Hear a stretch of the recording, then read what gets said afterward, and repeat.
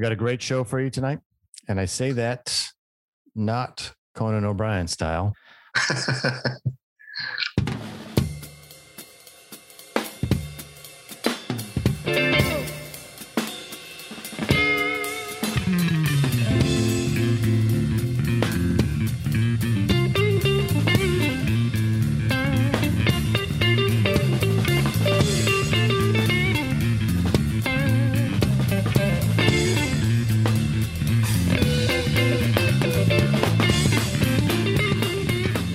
Welcome to the Bottle of Brown podcast. I'm your host, Danny Paul. With me, as always, is the vice host, Leon Coventry. Leon?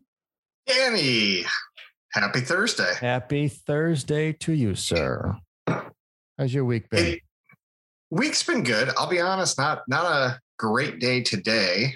And I don't know what the rule is, so I didn't ask my dentist, but 9 o'clock this morning, I went through an hour and 30-minute root canal. And that's fun. So as my numb mouth starts to become unnumb and transfer over into pain and lockjaw throughout the evening, I'm hoping my brown will help me out. I don't know what the rules are. Probably shouldn't be drinking brown on open wounds in your mouth, but I'm doing it. It is an alcohol. And alcohol is a natural anesthetic and bacteria killer. So I believe you're just fine. Dr. Danny, I'll take your advice because I like what you have to say. Yep. Not a doctor. But I do like the cut of your jib, sir. So, yeah, it's been a good week. How about you? Not bad. Jumped back on my blog train, the blog that I write weekly. I got blogs going for a couple of different sources. Since I got no day job, that's kind of my day job. And interviewing for another day job just to pay the bills, while we get this thing going. And I got to say, the interview process is just as boring and tedious as everyone says. Where do you see yourself in 5 years? Good times. Celebrating the 5-year anniversary of you asking me this question. Yeah, 5 years. I'll tell you where I see myself tomorrow, getting a phone call from you.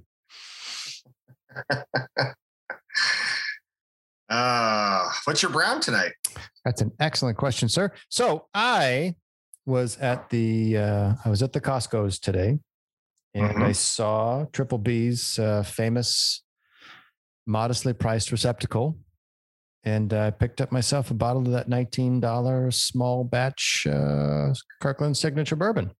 That is a win. And I got to say, nice it's very blonde. Yes. Got a nice color to it, but it's light. It's airy. It's crisp, brisk. Mm-hmm. That's what I'm thinking of. It's like that old Lipton iced tea. It's brisk. It's a nice summer bourbon. Mm-hmm. It's very refreshing. What about you, sir? What's your reaction? I went with the very exotic Woodford Reserve. Ooh.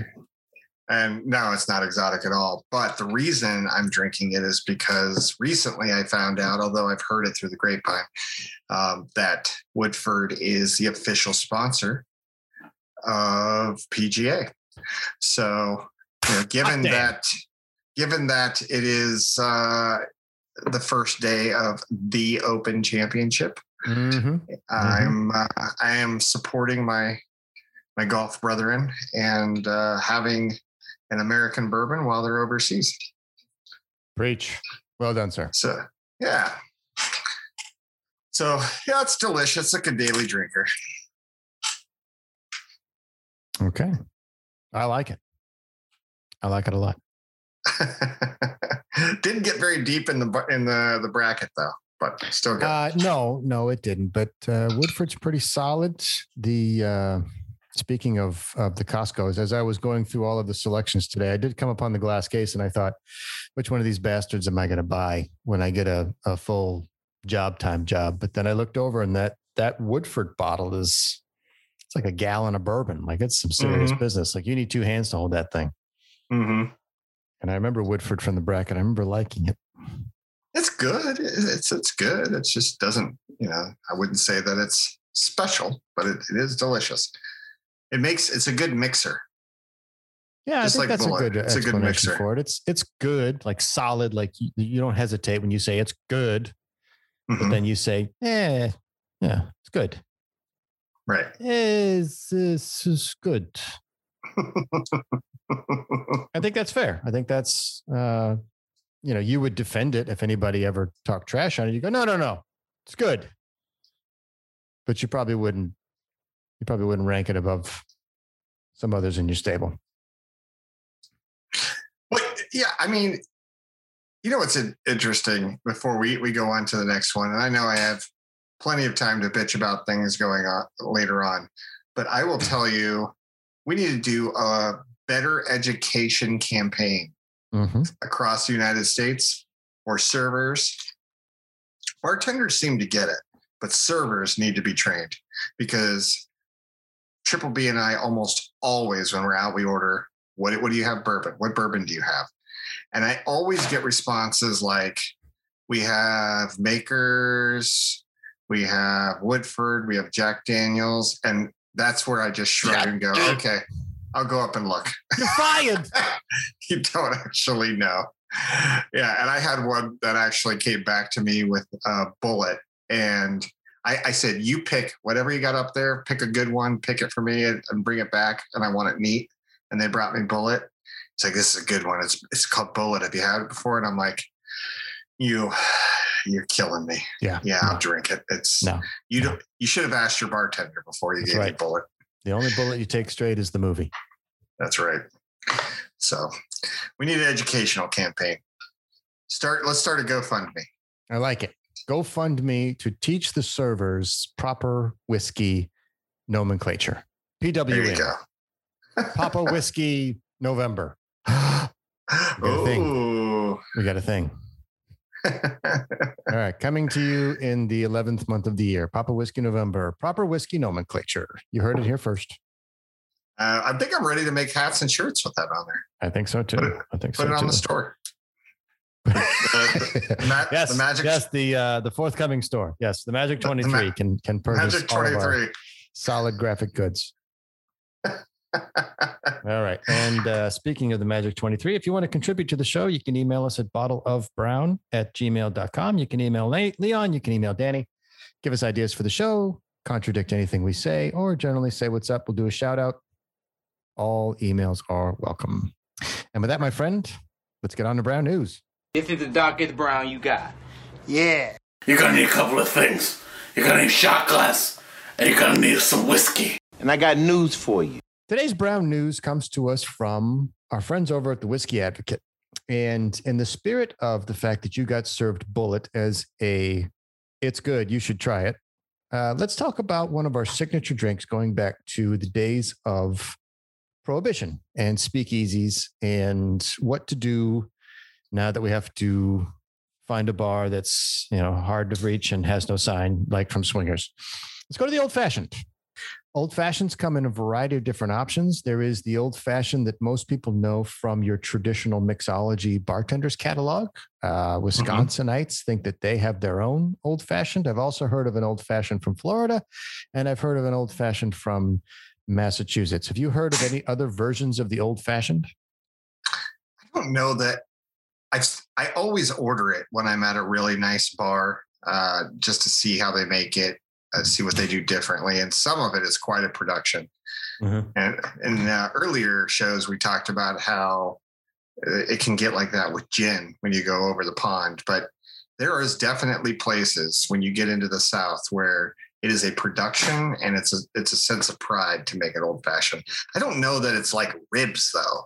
The way you're describing it's like St. Louis ribs are not the same as, Kansas City ribs are not the same. There's very, very different, So is that what the Whiskey Advocate is trying to say here?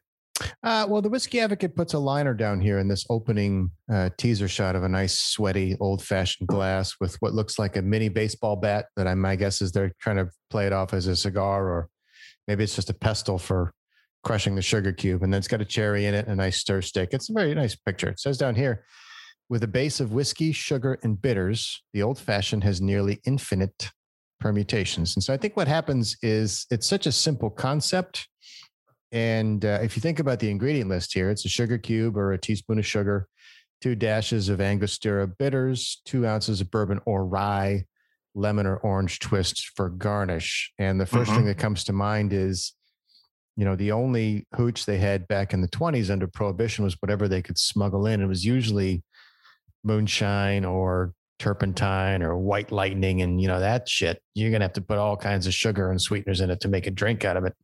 So the fact that you would have a specific type of old fashioned, it's like whatever can get you to swallow the thing without gagging on the rubbing alcohol that some of those places had as alcohol. So that's where I think comes from. I don't think there probably is no chemistry in the barbecue sauce the way North Carolina versus South Carolina ribs are, or Memphis versus St. Louis versus Texas, so on and so forth. So I see your rib analogy, but I think it's a drink that doesn't have a specific definition. Therefore, wherever you're from, that's your old fashioned. So there should be a bottle of brown old fashioned. We'll just make our own. Yeah, I am for it.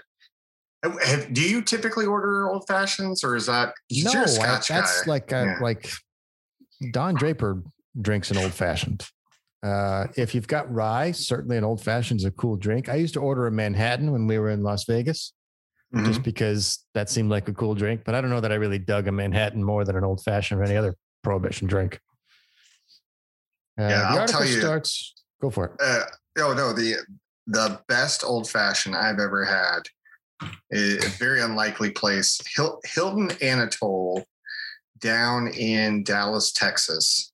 And it's just a Hilton, but it's like a resort style one. I think they even have like a Lazy River or something in the back. I mean, it's that big of a Hilton, but they have a really nice whiskey bar at the very, very top of this place. And the way that they make their old fashioned, again, full on production, they have like a blowtorch and they get wood and they light it on fire on the bar and then put your cup over it and capture the smoke. And while you're smoking the glass, they take that torch and peel off a piece of an orange and torch that orange peel, rub it all over the top of your glass. And then they muddle in some of the sugar and everything. I mean, it's quite a production, but I will tell you, it is a hell of an old fashioned. Oh, I bet. So, yeah. So any level of theatrics that you can put into a drink will probably add to the flavor just by virtue of it being entertaining. So you're like, wow, I get to drink this thing too. Yeah. It's like art.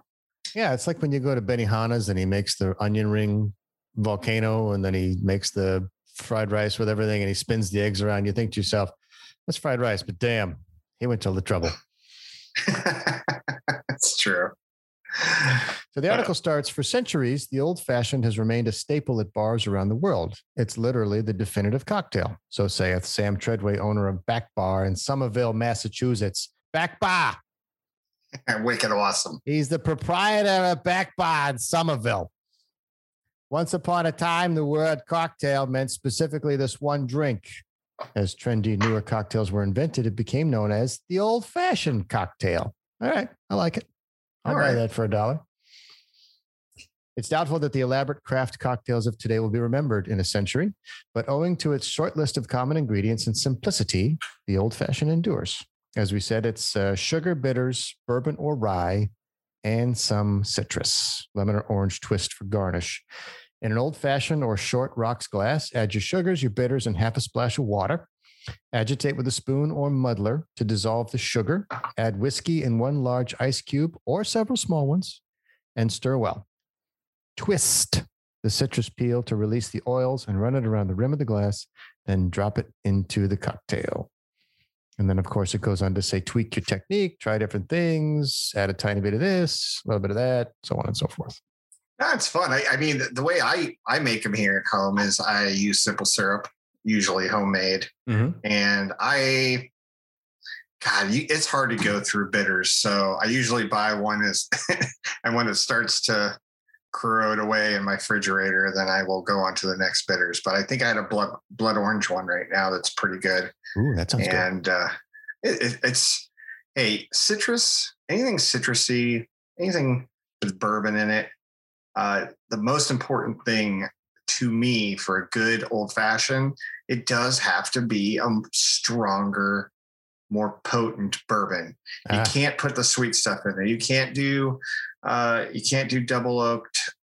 You can't do, there's a lot of sweeter versions out there. But you want something that almost is too burny in your cup if you want a good old fashioned, because all the sugar and everything else is gonna sand it down. So yep, for sure. So it harkens back to what it was saying, is this was a mask for nasty grain alcohol. The article goes on to say you can go deeper. You can play with the various ingredients. And so what I really liked about this article is it kind of goes deep on the idea of what else you can do. So you brought up simple syrup. You could substitute honey. You could substitute agave syrup. You ever had agave syrup? I have. Yeah. It's not bad. It's not as sweet, but it's got a stronger kind of sweetness to it than sugar does. Sugar like hits you and then goes away. Agave kind of lingers a little bit.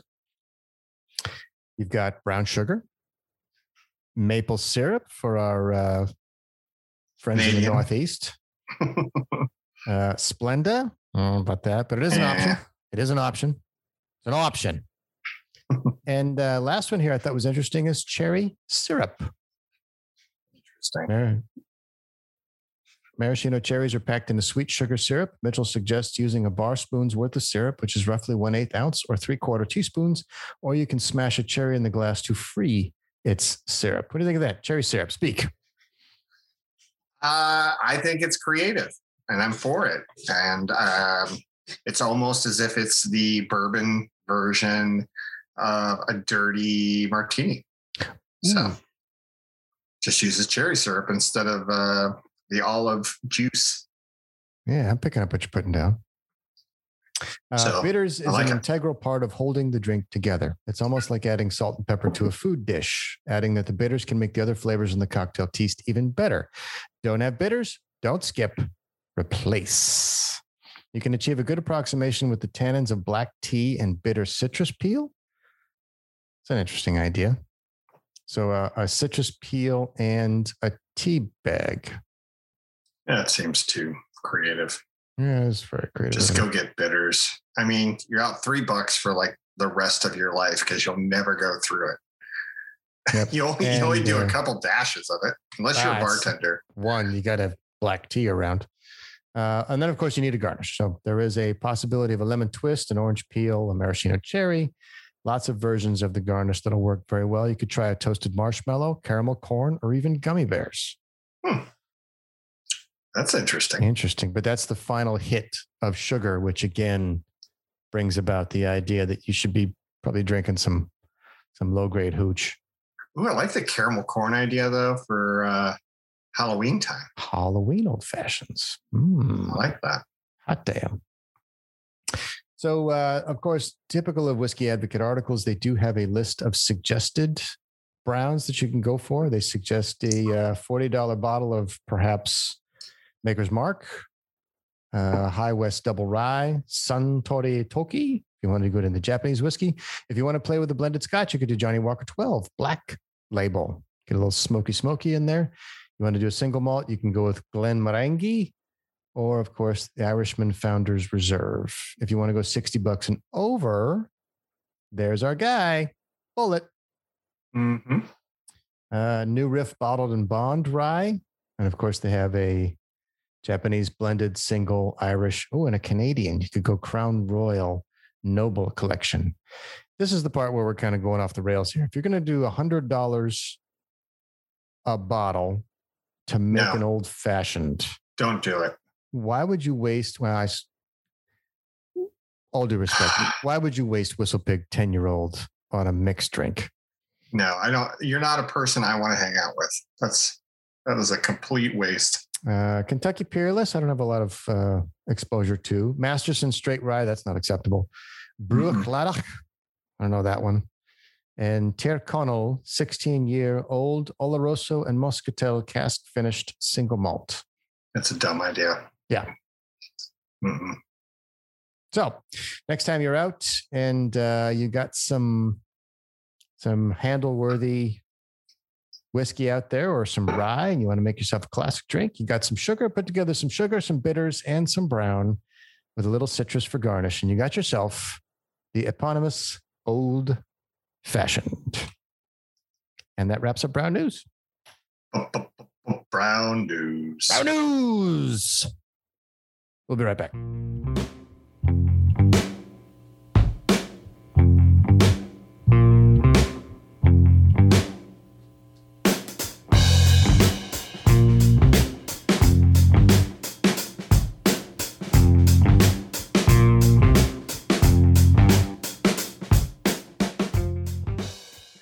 Welcome back. Let's get into business news. News team, assemble! Let's get down to business. Today's business news comes to us from Popular Science, popsci.com. The article is titled "The Argument for a Permanent Olympic City. Olympic stadiums can be costly and wasteful, so why not just have one?" I thought this was a very interesting idea because I've read about all of the trouble that Olympic cities bring. There is supposedly supposed to be at least $1.20 for every dollar return. Sometimes you've heard as much as $3.05 per dollar spent. But the idea is that the economic rebound that a city can get from an event like the Olympics is supposed to bring in all kinds of revenue, and the investment is a good thing for tourism and blah, blah, blah, blah, blah. The only cities that I can think of off the top of my head without doing any further research is cities that people already want to go to, that the Olympic facilities just made them better. Like Atlanta has one of, if not the largest airport in the country. And so the Atlanta Olympic Stadium is a nice draw on top of CNN and the Cobb Galleria and all the sports teams in Atlanta, all the other reasons you want to be in Atlanta other than the Olympics. Los Angeles has the Coliseum. You've got all of these other areas here. The picture for this article is Munich. Like, you already want to go to Munich. There's beer gardens everywhere. Then you get into the question of just put it in Greece. Yeah, but do you want to put a big Olympic stadium in a city that people aren't likely to go to? Tokyo, for example, is a city that everybody goes to, so their investment's going to yield. But all the other cities that get them, it's like people don't want to go there anyway. So what good is an Olympic stadium?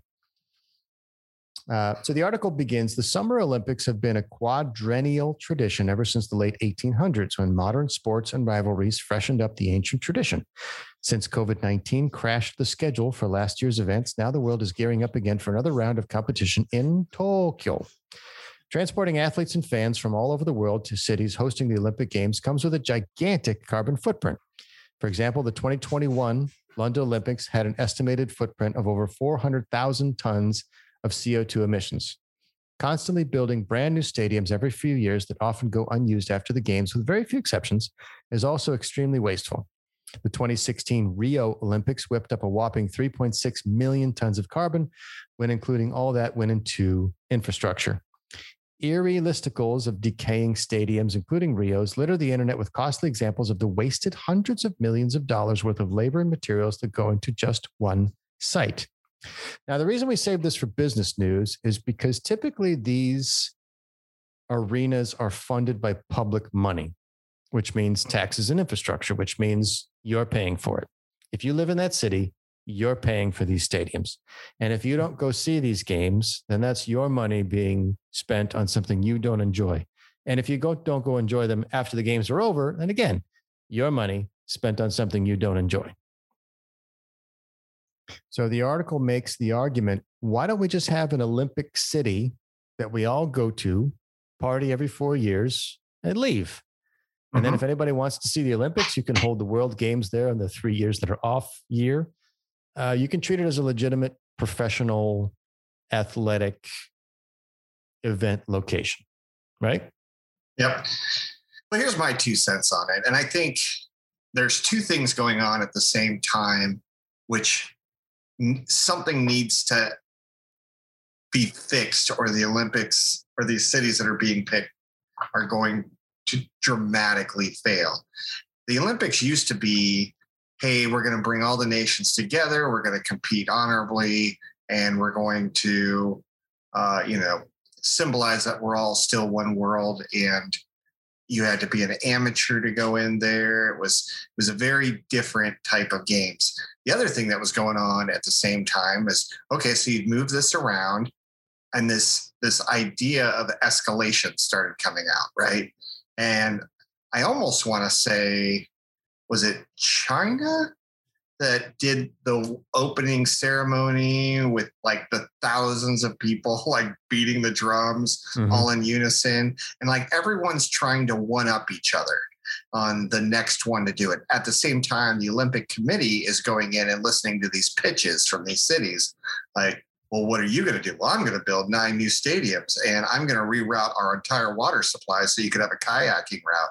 And we're going to, they make all these things up so that these unbelievable promises, so that at 8 and 12 years, when they get to host the Olympics, the escalation alone has caused them to never be able to recover this money. Because what you really needed to do was just build a couple stadiums and use your natural landscape for those types of events. And that's really how you should have had the Summer and Winter Olympics.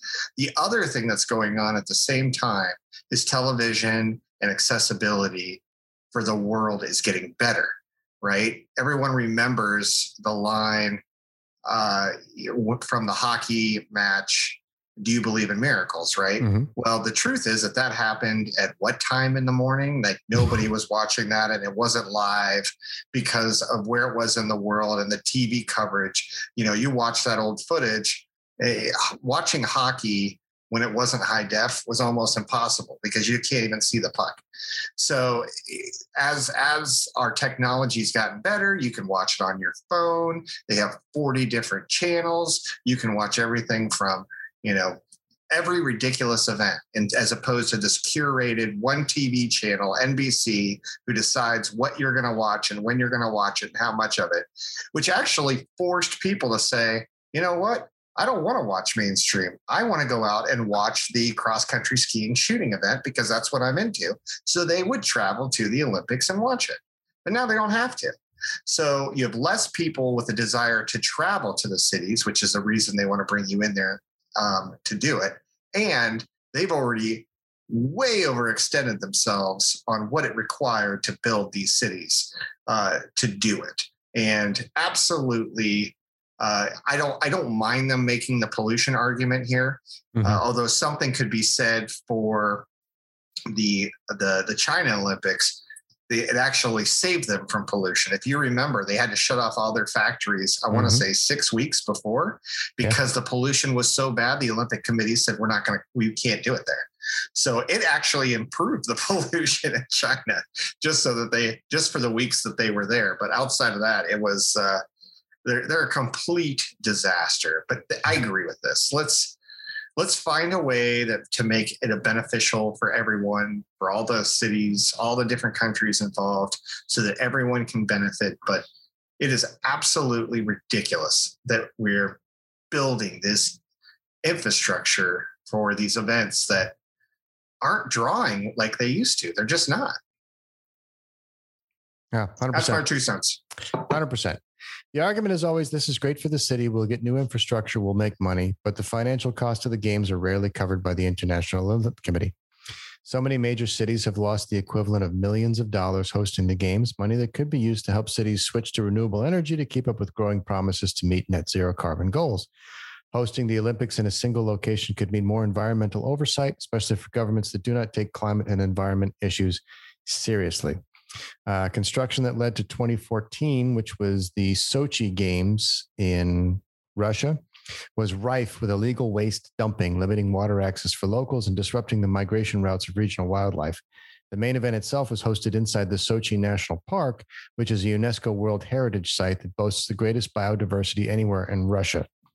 So the main article the Popular Science is trying to make is the Olympics are horrible for the environment. And every 4 years, somewhere, we ruin shit for everybody. And then we're making the financial argument with the idea of television and the internet bring everything everywhere to anyone on demand. So pick a spot, do the games, let everybody enjoy it. Yeah. And I think you could actually draw more people if it became a singular location not just during the Olympics, but when it's not the Olympics, right? When the Olympics events are over, and Rio is probably not a great example, but maybe Sochi would be. I'm not going to go visit Sochi because the Olympics were there. That's what I mean. Why would you go? You wouldn't. But let's just say for some reason that Ibiza is where the Olympics will be held in perpetuity. Yeah, I'm going to go. That sounds awesome, right? And even if the Olympics aren't going on, to be like, oh yeah, here's the stadium. It means something to me because you see it every 4 years, and you see it becomes the Wrigley Field, right? It becomes a mainstay, and it becomes something bigger than just the one time that it was there. And a lot of these places I heard in Rio got bulldozed, shortly after, which is just a tragedy. So right, once they're done with it, they just dump it.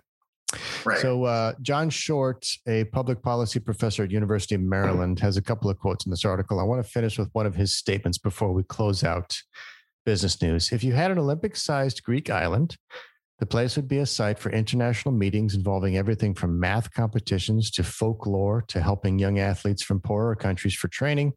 The Olympic Games is the last of this throwaway package mentality. Build this stadium, then move on. It just seems ludicrous in this day and age. Mm-hmm. And I 100% agree. No, I 100% support this article's arguments. I think there's many more to be had, but something needs to be had. And not to mention, I do think you've heard that FIFA is just ripe with corruption on how they're selecting their World Cup cities. And I don't know anybody on the Olympic committees or the World Olympic committees, but I assure you, money is transferring behind closed doors to people at the top so that the Olympics show up in cities. Yeah, I mean, why would Qatar be a site for the international soccer match? Is there a league that goes through there? No, they have a lot of money and they handed it to the right person. Yeah, and that's okay. Understood. If that's the way it is, then it's pay to play, and be honest about it. And then maybe the Olympics will lose some of its valor and glory of the spirit of competition. Anyway, that wraps up our business news. Let's move on to the crank file. I could look for something in the crank file. Crank file. Whatever. Yes. Today's crank file comes to us from the New Zealand Herald, nzherald.co.nz. This article is dated 29th of June, 2021, so it's a little late for this broadcast, but I just could not pass it up because I died laughing. Woke Coke. Drug dealers in the United Kingdom are marketing ethically sourced cocaine. This is like, blood diamonds and, coffee that's ethically sourced. Like we're ethically sourcing our blow, mate. Because cokeheads really care about that. That's important. Marketing has invaded the black market like no other. Where do you get your Coke? From him. Whichever Kiwi wrote this, and I'm trying. There's no name attached to the article. So whichever Kiwi wrote this is my new best friend. Brits looking to ease their conscience over their involvement in bloody drug wars overseas are now being targeted by cynical dealers selling what they claim is ethically sourced cocaine. Users have revealed a high demand for the so-called woke Coke at posh dinner parties across the UK. Drug policy expert Neil Woods told the Daily Mirror, "I've been shown ads for environmentally friendly sniff, but it's nothing but a very clever marketing ploy." He revealed that users were paying through the nose for the gimmick. At £200 sterling a gram, I call it the woke Coke con. Woods argued there was no way to produce environmentally friendly or ethically sourced cocaine, and it was another way to fuel the obscene amount of money being generated by the cocaine trade in the United Kingdom, which rakes in, get this, $4.95 billion annually. That's going to be bigger than some countries' economies. That's unbelievable. That is insane. It's interesting, right? We just did a our HOA lets you rent out parks, right, for events. Oh, We just had one for my daughter's birthday or 5. We just very small, couple people, but we, $25. We rented out the park for a couple hours. They do a posting sign whenever it says it's ours for these times. But when they actually came by and said, all right, just so you know, like while we were setting up the party, no alcohol. Yeah, it sucks, but it makes sense. No loud or no alcohol and no cocaine is what they said. And I was like, okay, well, I get the alcohol one. Why is it? I mean, you can't have cocaine ever. So is this an issue? You're calling out something. Is this an issue you're trying to squelch? Yeah, and also no firearms. Got it. Yeah, all these make sense at a park with children. Yeah, I know. Fireworks, alcohol, no problem. They're all illegal. But Coke, what? We're out of here, honey. Pack it up. They said no Coke. Boo this man. Oh, cocaine. The article continues, I've never heard of woke Coke, but I can tell you no one in Colombia produces cocaine ethically.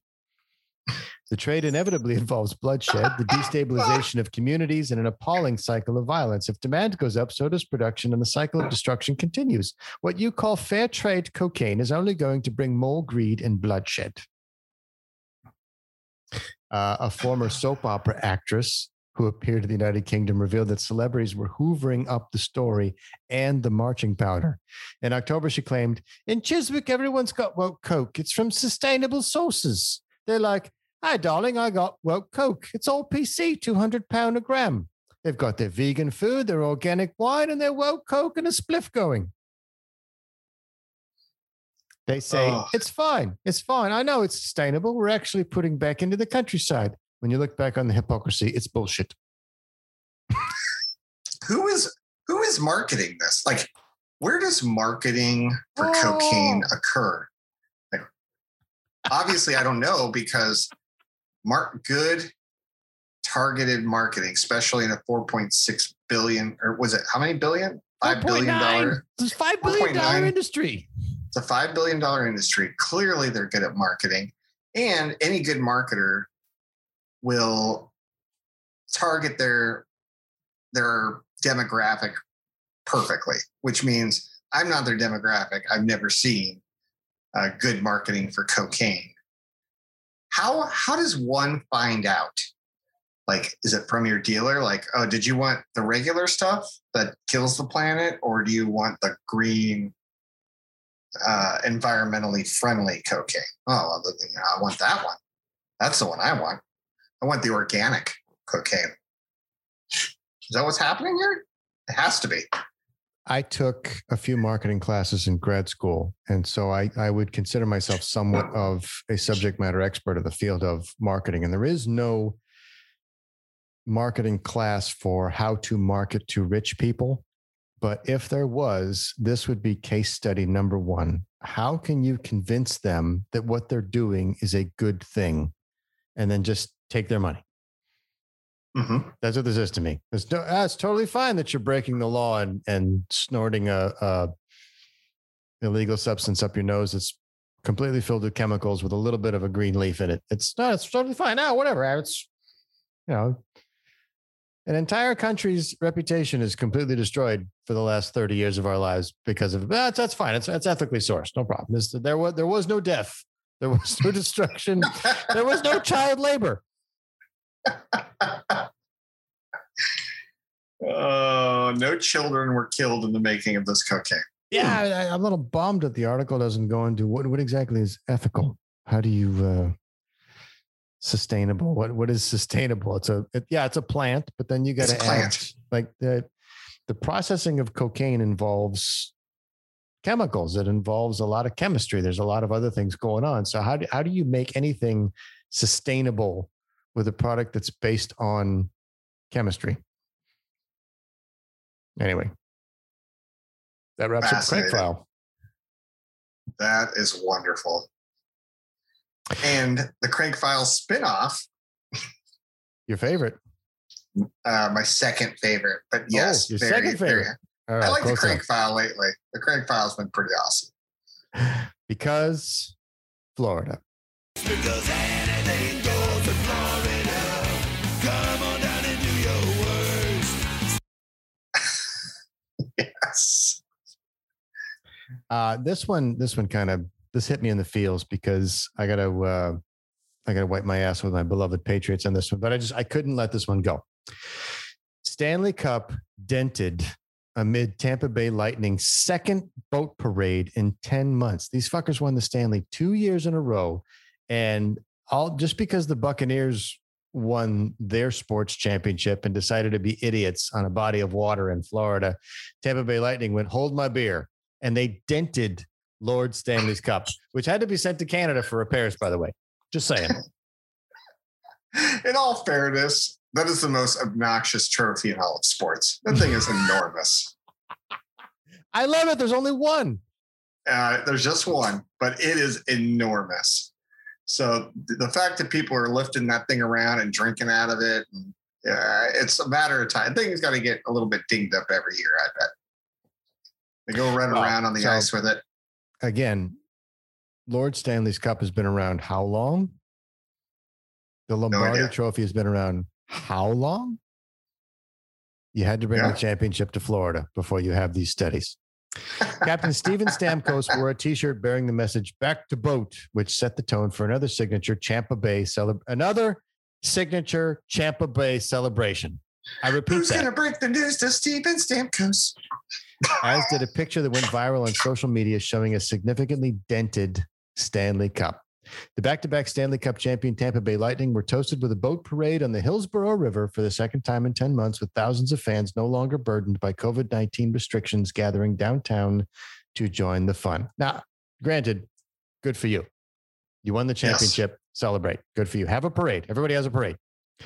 The Stanley Cup's time at the parade, however, was unfortunately cut short as the bowl of the cup was dented during the festivities.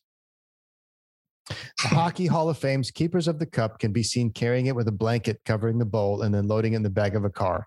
A source told ESPN's Greg Wyshynski that the cup will be shipped back to Canada for repairs. There's no word on how the cup was damaged. Oh, we know.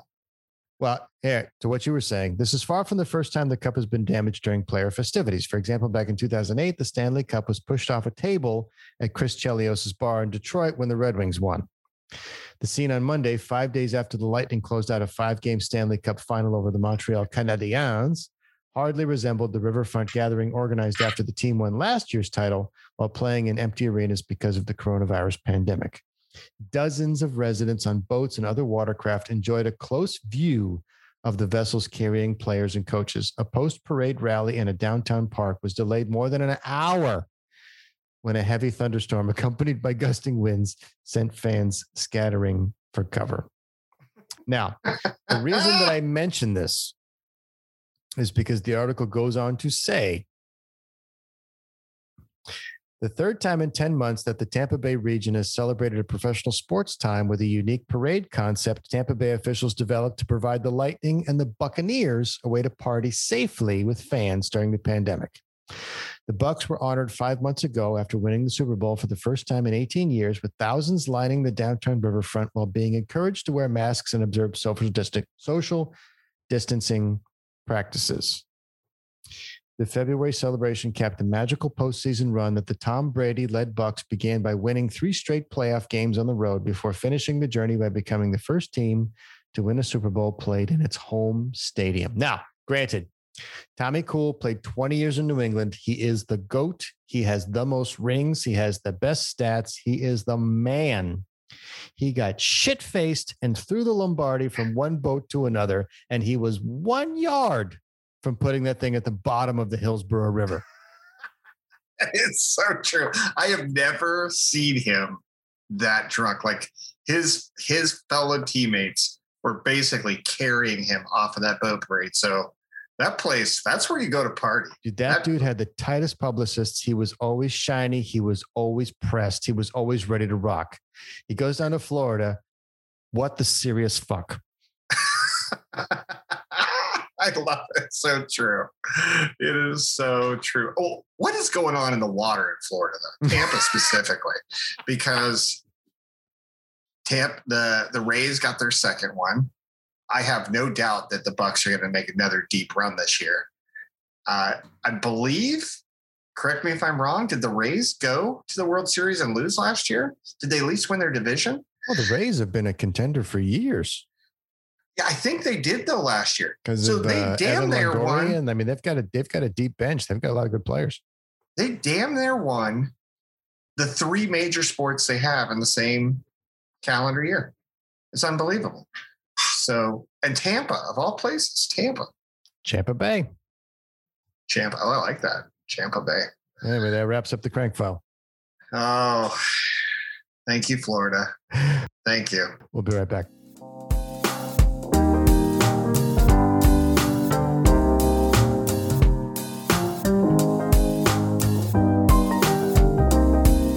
Welcome back. We've added a final segment to the pod, which just gives me joy to no extent. Leon Loathes. So far, Danny, I haven't heard a single logical reason. No, don't accept this. It's frustrating. And we haven't cured cancer. We have not cured cancer. I don't know the answer. I'm just ranting about it. My man. Let her rip. Danny, I know that everyone on the podcast just assumes that I'm always friendly and I'm peaches and cream. I know that's the persona of this podcast, but where I'm struggling, and I'm going to try to put this in words, and I don't want to sound unwoke, and I don't want to sound political anyway. I'm honestly throwing this out there. What or who am I allowed to make fun of anymore? Because I love doing that. I love it. It makes me a terrible person. I get it. But there's so many things that are happening that make you want to pull your hair out and you know, from standing in line to somebody in front of you wearing something completely ridiculous, to slow drivers, to people that are far too old to even be on the road anymore. It doesn't even matter what it is. It doesn't matter. Okay, I was going to do this one calm. I'm going to do this one calm. What can I make fun of anymore? And I think that you pulled this for me, and I appreciate it, Danny. Ricky Gervais nailed it. He said, please stop saying you can't joke about anything anymore. You can. You can joke about whatever the fuck you like. And some people won't like it, and they'll tell you they don't like it. And then it's up to you whether you give a fuck or not, and so on. So it's a good system. It's a good system. So he said, you can rip on anyone or anything. It's just, do you care that it hurt their feelings? Really? That's what I'm getting at this point. I used to think, and this, you know, the Bill Burr episode we were watching, I used to think that, okay, don't make fun of things or people if it's beyond their control, right? That seems to be the off limits that I agree with. This person was, you know, dealt a raw hand, got it. But if this person was afforded all the opportunities that anybody else was, that you are you then allowed to make fun of them for doing something stupid? Or no, never allowed to make fun of them. Never allowed to make fun of them for squandering whatever they squandered, or wearing whatever they're wearing, or being 450 pounds, or whatever it is. You can't ever make comments, or you can't say anything about it without coming off as a total asshole. And maybe that's what it is. Maybe what I'm ranting about now is that I'm an asshole and I don't like being called an asshole when I do asshole things. So I feel like this has been a therapeutic rant. I think I've answered my own question. I have to accept myself as an asshole. I have to say that it's okay. It's okay that I'm an asshole. It's okay that I pick on people that deserve it. And I feel like I'm doing a public service by making these rips. That's how I'm going to internalize it. So thank you. Thank you, 23. Thank you, Danny, for helping me get through this moment. This is better than a couch session and cheaper. Hot damn. I want to acknowledge that Ricky Gervais's tweet was sent on December 31st, 2018. So this was New Year's Eve, right before the kickoff of 2019. This is not a COVID-based tweet. This is something that's been kicking around. It's got 60,000 retweets. It's got 3,000 quote tweets. It's got 275,000 likes. And Ricky Gervais has pretty much put it out there in the idea of, from a certain perspective, comedy speaks truth to power. There have been many people that said this over the years. The one that I can think of most recently was Dan Rather, who basically said, yeah, I expect you to be offensive. You're the jester. The jester was rude to the king, and he was the only one that could get away with it because he was the jester. So if you're sitting back thinking, should I worry about what I say? No. If you're a comic, that's your job. That's Dave Chappelle's job. That's Jerry Seinfeld's job. That's the job. So when you see guys like Jerry say, I can't go to colleges anymore because they can't take it. Well, maybe they could never take it, Jerry. It doesn't mean you stop doing what you do. Right. Get out there, be provocative, speak truth to power, show a perspective that other people are unwilling to see. And if they don't want to go to your show, they won't buy a ticket. And if they were offended, it's because they weren't at the show. I think that good comedy is the most intelligent way to disseminate information. I know a lot of people think, a good drama, those are the ones that should win the Oscars. And I always think that good comedies don't get a fair shake because they make you think just as much as the dramas do. They do. They put up a mirror in front of you and they invoke an emotion. And people who haven't spent enough time watching South Park, they don't understand it. They think it's crude humor. They think it's potty mouth humor. Watch it. It is deep, real stuff. And they do such a great job of holding up the mirror and saying, look how absurd you are. Look how absurd you are. And Dave Chappelle, like you said, does it wonderfully too. And a lot of people, if you only listen to a clip or just a little piece of it, you think, well, you're just a piece of shit. You are not somebody that I want to be around because of your opinions on the world. But listen to what they're actually saying. I mean, Chappelle got the Mark Twain Award and he deserved it. And his speech after getting the Mark Twain Award was spot on. Mm-hmm. And he was basically saying in so many words, don't stop telling jokes. Don't be afraid to tell jokes because of where we are in today's society. So we go up and down. So no, I mean, you got guys like Chappelle and Bill Burr who are, they're standing on the foundation of shock value. And then you've got guys like Bill Maher recently, and Bill Maher is as progressive as they come. He'll call himself a libertarian, but he's left and he's out there and he's on the edge and he's educated and he cites his sources. But he basically said the same thing in one of his most recent episodes is, being woke, the pendulum has swung. Mm-hmm. It's too far. It's not enough just to be offended. You want to be offended on principle. You want to have some reason why you're offended. And also, if somebody disagrees with you, guess what? Opinions are like assholes. Everybody's got one. So the second you raise your voice and say, I'm offended, the person who offended you gets to look at you and say, who are you? Right. So if you're going to be an asshole, own it, enjoy it. Own it.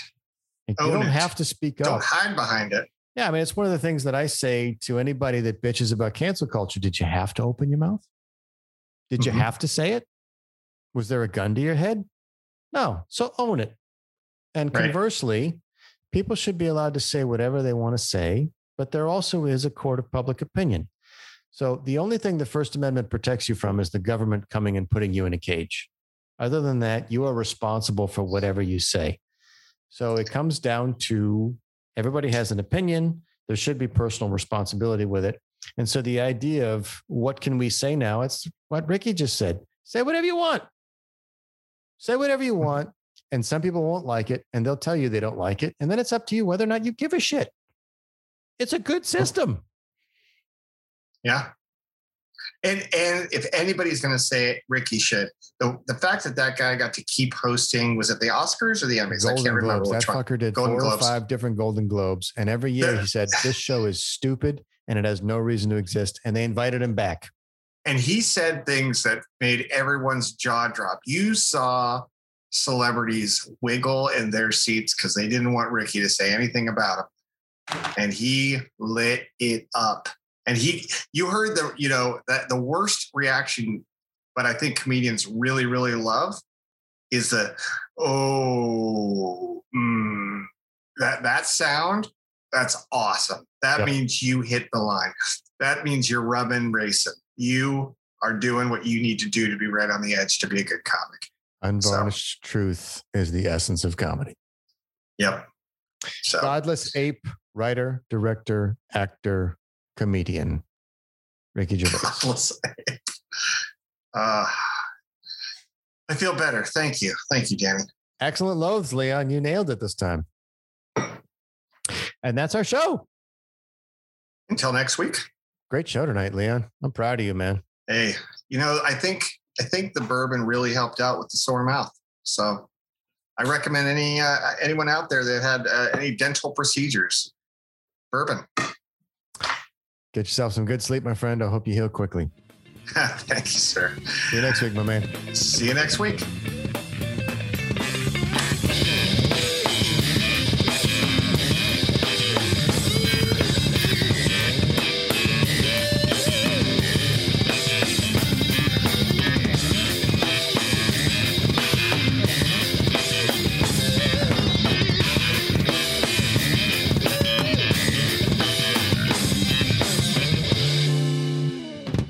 This place is dead anyway, man.